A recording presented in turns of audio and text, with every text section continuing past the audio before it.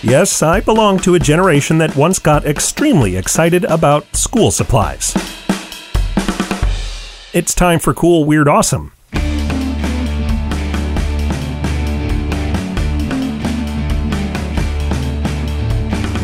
Pencils down, class, as we begin today's episode of Cool, Weird, Awesome. I'm Brady. It's Tuesday, September 1st, and a very unusual school year is getting underway in many parts of the country this month. It's been a few years since I was one of the students headed back to class, but I do remember that mix of feelings. The excitement about seeing your school friends again, dreading the return of homework and quizzes, the terror that you might say or do something embarrassing, and at least in my time, the thrill from getting to show off your brand new Trapper Keeper. Today, I'm kind of amazed that people my age used to get all excited about each other's school binders.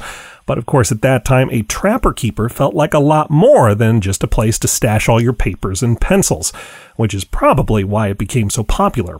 The inventor E. Bryant Crutchfield was trying to solve a problem. Class sizes were growing then, which meant each student would have less room to store their stuff. His solution was an organizer that could hold vertical folders, extra paper, pencils, and other supplies. It was both portable and practical.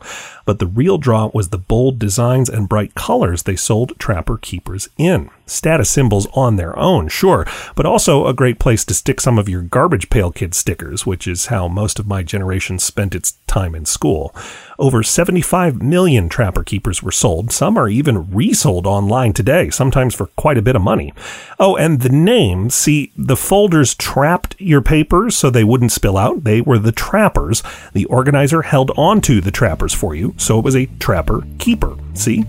You can learn more about the glorious history of the Trapper Keeper at coolweirdawesome.com and on Twitter at coolweirdpod.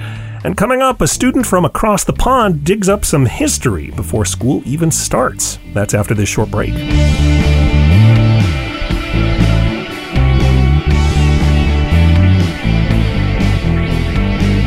Cool, Weird, Awesome is listener-powered thanks to our backers on Patreon. For as little as $1 a month, you'll make every new episode possible. And you'll get lots of extras, including sneak previews of upcoming episodes. Learn more today at patreon.com/Brady Carlson. And thanks.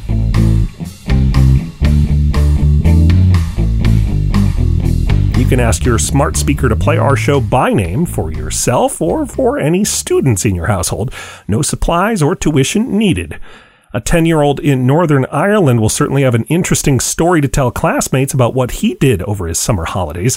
Fintan Hughes got a metal detector for his birthday in July. On his first trip out with the detector, he managed to find what's believed to be an English military sword that likely dates back to between 1700 and 1850. I'm Brady, not bad for a first try.